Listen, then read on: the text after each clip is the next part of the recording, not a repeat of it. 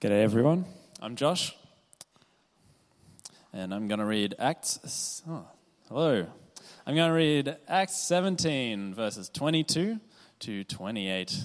And thank you, worship band, it's made it, after all that singing, it's hard to read.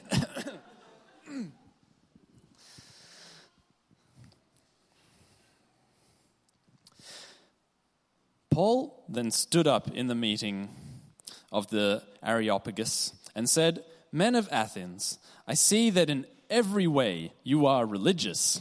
For as I walked around and looked carefully at your objects of worship, I even found an altar with this inscription, 'To an unknown God.' Now what you worship is something unknown. I am going to proclaim to you. The God who made the world and everything in it is the Lord of heaven and earth and does not live in temples built by hands. He is not served by human hands as if he needed anything, because he himself gives all men life and breath and everything else. From one man he made every nation of men, that they should inhabit the whole earth, and he determined the times set for them and the exact places where they should live. God did this so that men would seek him and perhaps reach out for him and find him, though he is not far from each one of us. For in him we live and move and have our being. As some of your own poets have said, we are his offspring." Please come up, John. May I pray for you? Please bow with me. Dear Lord, thank you for John. Thank you for bringing him to us tonight. And I pray that you'll speak through him and you'll give him every word to say, and that we will listen and learn what you have to say. In Jesus' name, amen. Amen.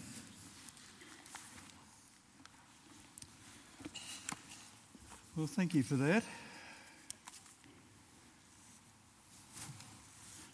It's good to be here. Thank you for your welcome. I'm delighted to be a part of life here at Kew for a little while. I think I'm going to be here for about 4 or 5 months until you find out who the new pastor's going to be, so we might as well settle down and enjoy each other's company. I woke up Friday morning. My alarm goes off at 7 o'clock, and I woke up and I just heard the announcer say, Queen Elizabeth has died. And I heard them play a comment from our Prime Minister, which said something like this: Queen Elizabeth was the Queen over the most significant changes that have ever happened on the face of the earth. Now, I'm not sure how I feel about that, because I'm inclined to believe that if you lived during the agrarian revolution, when you were a hunter and gatherer and everything changed so that you had to become a farmer, I reckon that resulted in a fair bit of change in your life. I reckon if you were part of the Industrial Revolution hundreds of years later, where you had to move from your own little house, your own little industry, into the development of those satanic mills in England, I reckon that was a fair significant change. And what he was trying to say was that what we have now, we have never seen before. And with that I agree. Because I believe absolutely that we are a part of the third great world revolution. We are living in the midst of that revolution, but one of the characteristics of that revolution, it is coming at a speed which has never ever happened before. The agrarian slowly happened. The Industrial Revolution slowly happened. But now we can't keep up. And one of the characteristics that we find around the place is a depth of insecurity and a depth of worry that we have never sensed before. If we look at the international scene, and I'm not going to describe it all, love Danny's prayer. If you have a look at the international scene, not only is Russia attempting to try and control Ukraine, behind the scene, they have begun talking to the oil-producing countries of the world, and they've tried to say to those countries, petrol and all the rest of it, oil and all that, has in the past been paid for in American dollars around the world. Now it's going to be paid, at least in part, in Russian rubles. Do you reckon that's going to upset the world? Without talking about the Chinese situation in the Pacific, do you think we are nationally in a bit more trouble than we've ever been for years? How do you cope with that? How do you move into that and are able to affect it? How about the COVID thing? Not just the COVID thing, but it's my experience that the COVID thing has released amongst our society all sorts of issues that have, until now have been locked up. And we're now being forced into all sorts of emotional controls, all sorts of dominations that we never ever thought were possible. Things are being questioned. Our lives are being uprooted and turned around. My grandson started university a couple of years ago and he lasted a year. He couldn't cope with it anymore. Congratulations, those of you who are lasting it. Just can't cope with the pressure. If that's not enough, let me read some of these to you. Somebody posted me this a little while ago and I looked it up. And I found it in the computer. Basic auto repair shops will disappear.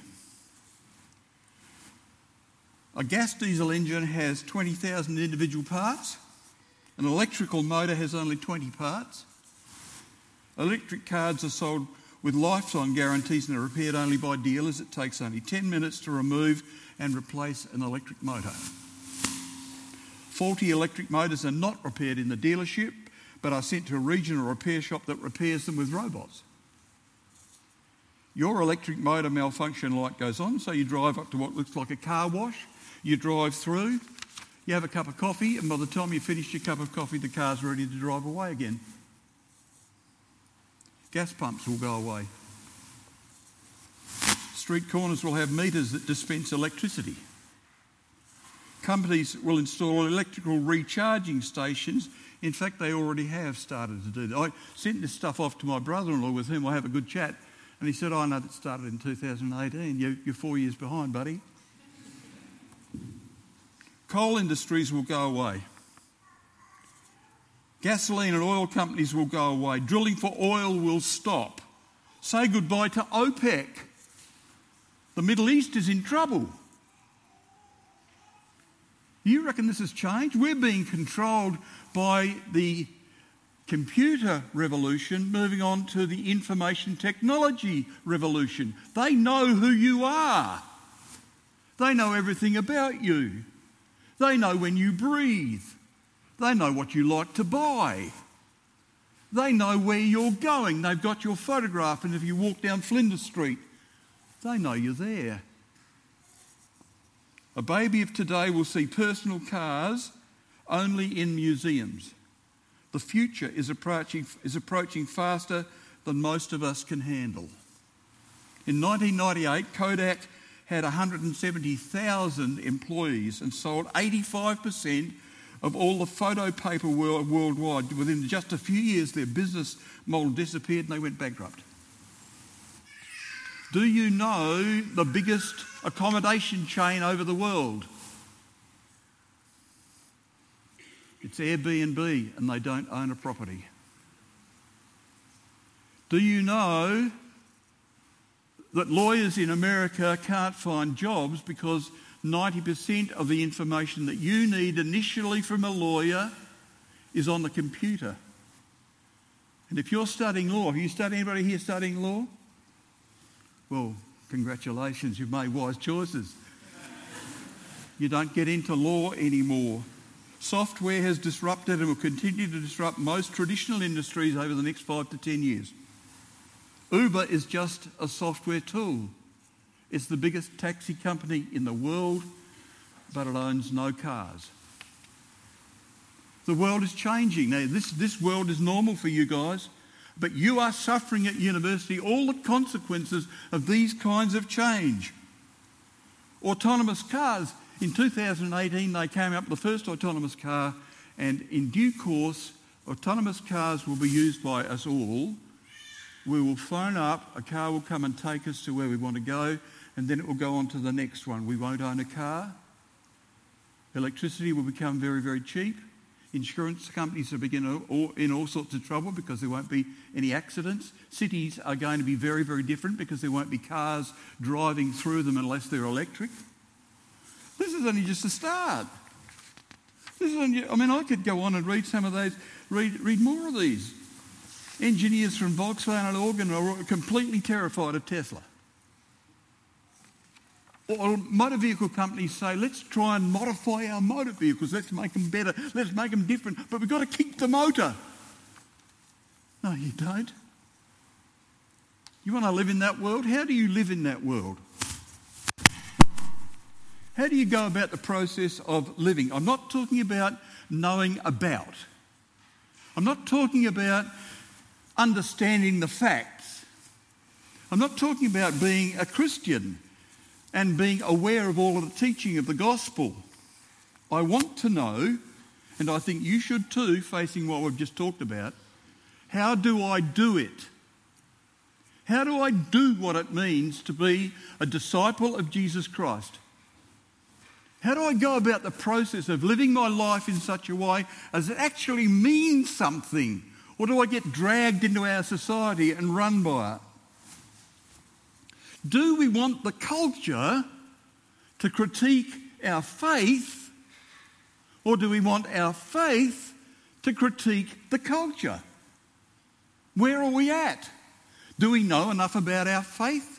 I think it's time for us to start at the beginning again and know what our faith is about. We need to identify the basics of our faith, and we need to say we want to deal with the accretions that have added themselves to our faith, leave them behind, and get about the business of truly living as the disciples of Jesus Christ. Now, you might say to me, well, what are we talking about with accretions?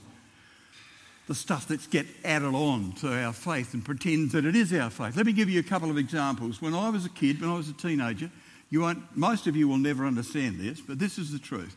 When I was a teenager, you went to church and you had to wear your suit to go to church. If you were a rebellious teenager, you sat up the back and wore white socks. But you wore your suit to church. You went to Christian Endeavour at 9:30. You went to church at 11 o'clock.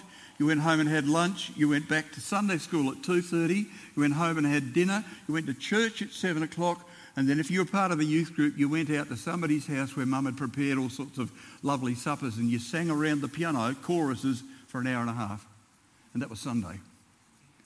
You weren't allowed to play cards on Sunday. You weren't allowed to change out of your clothes on Sunday. You weren't allowed to smoke. You weren't allowed to drink. You weren't allowed, fellas, you're not allowed to go out with bad women. None of these, they're all banned. And this is the criteria. You have come across into Jesus and you have crossed the line and you're safe. Now what do you do to live your life? Well, you do these things. You have to go to church every Sunday, and so long as you go to church every Sunday, you're not allowed to pay cards on Sunday. You don't have time for that. You've got to go to Sunday school on Sunday. Now, I'm sorry, but my wife and I, when we first got married, were going home from church. You weren't allowed to buy anything on Sunday. That's the problem for us. You weren't allowed to never go shopping on Sunday. My wife and I, coming home from church, said to one another, how about we get fish and chips to eat in the park on the way home? Lightning and thunder and we bought fish and chips and nothing happened. Nothing happened at all. And we suddenly said to ourselves, that's been added on to our faith. That's not the faith. What's the faith? We don't need to dress like that. We don't need to be controlled by that. We don't need to believe that those things that have been added on to our faith are the faith. They're not. I think we need to be able to say to ourselves, we're moving on the edge of destiny, and in moving on the edge of destiny, we need to say to ourselves again, what is our faith? How do I do what our faith is saying? And how do I leave behind the rubbish in this society? How do I leave behind the rubbish in my life that I might get close to Jesus and live a life that really honours him in everything that I do? Now, Jeff Pugh did an excellent exegesis of Acts 17 a couple of weeks ago. I was watching it on TV. And I want to just pick up one phrase from there, but I want to give you a little bit of background to that. The reason the Greeks had this problem is because there had been some kind of difficulty with health. I think it was a pandemic of some kind or other. And in their efforts to try and solve it, what they decided to do was to get a herd of sheep, flock of sheep, send them into Athens, and where they lay down, there they built an altar to a god. And they figured if they built an altar where every sheep lay down, they would cover themselves from all the gods that were up there. And they even covered themselves with this notion of the unknown God. And Paul very wisely picks that up and runs with it. But I want to say this. The thing that Paul said that has changed my life forever is in him we live and move and have our being. In him we live and move and have our being. What do? That's what we do. That's how we go about it. Now, we need to understand that this is all for all humanity. This, Jesus says, is for all of you. I love humanity. I love you all. I'm prepared to give my life for all. But there's a corollary. You have free choice. If you want to run with me, if you want to understand what life in God is supposed to be, then you need to give your life into my hands and enter into a relationship with me. Because it's not about law, it's about relationship. You can choose though. And if you want to choose not to have anything to do with God, he says that's your choice.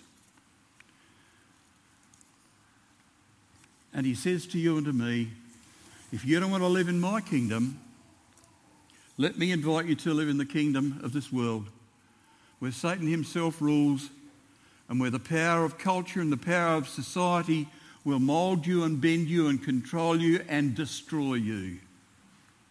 I want to ask you to come into my kingdom. My heart is bleeding for you. I long for you to come into me. Now this is the thing. Listen to this again. In him we live and move and have our being. He says to us, you are not outside of me. You are not outside of the Godhead. You are in the Godhead with me. You live with me. I live in you. You live in me. We are not outside. Some of our songs talk about living outside of God and giving him our worship. And that's fine. But the reality is that Paul says we live in him. We live our lives in him. And living in him, he says to us now, in him, I want you to live. I gave you breath. I gave you a heart. I keep it going. I keep you on the straight and narrow. I love you. Everything that life has for you, I have brought for you. And if you want to move, I'll guide you. I'll send you to Oxford. You want to do something for me? Listen to me. Let me talk to you. And I'll tell you where to go. I'll tell you how to behave. I'll tell you who your spouse needs to be. And I'll give you joy along the way where the world says, here's a serving of pain. Of course there's pain on the way. Of course there's damage. My son has cerebral palsy. Do you think we've asked questions of God about why that's the case? Of course there's pain. But he says to us, come and live in me. Come and learn to live. Come and learn to move. And come and learn to have your character formed in me. Come and learn in an intimacy of relationship with me. Do you know what he really says? It's explained a little bit elsewhere in the New Testament. And I have to say that Lauren and Miriam and I are going to be exploring some of this stuff over the next few weeks. This is what we want to try and talk about. I, he says, am a Trinity. And I have designated the Holy Spirit, whom I have designated the go-between God, to come and live in you. And what I want you to understand is that he comes to live in you, not from outside you, but in you, inviting you into the Trinity to live your life in perfection, and that he comes to you and he whispers in your ear, you want to know what it means to do the Christian stuff? Then come dance with me. He's the partner who guides us and keeps us. He's the one who comes and leads us and teaches us, controls us. We have this conversation with the Master himself. We live in him and he lives in us.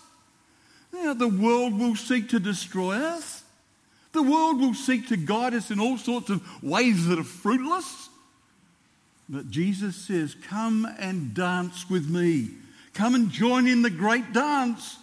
Come and give your life to me and I will give you back something that you never expected. Never expected. I will take you places you never thought to go. I will feed you with my spirit so that you will be my person. Now let's be careful here. Temptation is to believe that God will do that to create me a better person. Kind of true. But the reality is, he wants to create us to be like Jesus. His purpose in life is for us to be conformed to the character of the Master. Where Jesus would do this for humanity, he says, come with me. And I will teach you about Jesus. I will teach you how to go about life that reflects the majesty of who he is. And I will show you grace, and I will show you mercy, and I will show you love beyond your capacity. Not about you. It's not about me. It's about us being conformed to the character of Jesus. Why? Well, God is making this giant tapestry. Right the way through eternity, he's making this giant tapestry, and in one or two little spots on that tapestry is your name. And he wants to be able to use you in his kingdom making. He wants to be able to use your life for the fruit of his kingdom. Jesus says, it is much of my Father's glory that you bear much fruit. He wants to be able to see you leave behind the temptations of this world. He wants to see you leave behind the possibilities of wealth and all that and get into a relationship with Jesus that transform your personality and your character into just like Jesus, that gives you the opportunity to work in his world for the things of his kingdom and gives you the capacity to serve others where grace and mercy reigns in your character. It's all about character formation. And I need to say to you, it's about that. Come to me, give me your life, and in intimacy with me, come talk to me. Come talk to me about the things of your life. Come talk to me about the things of your future. Come talk to me about who you might be. Come talk to me about the damage. I know what it's like when somebody's dropped you and you thought they were possibly your partner. He says, I know about that. Come talk to me and let me transform you. As Lauren asked me a question, what would I say to my 20-year-old person now? It's all right. It's okay. You needn't worry because the Master's got you. He's got you, and he wants you to dance with him. Amen.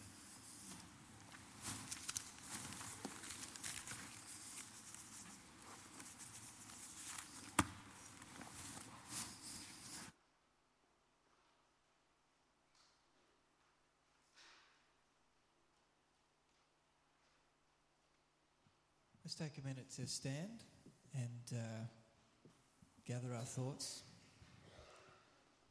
We're going to respond by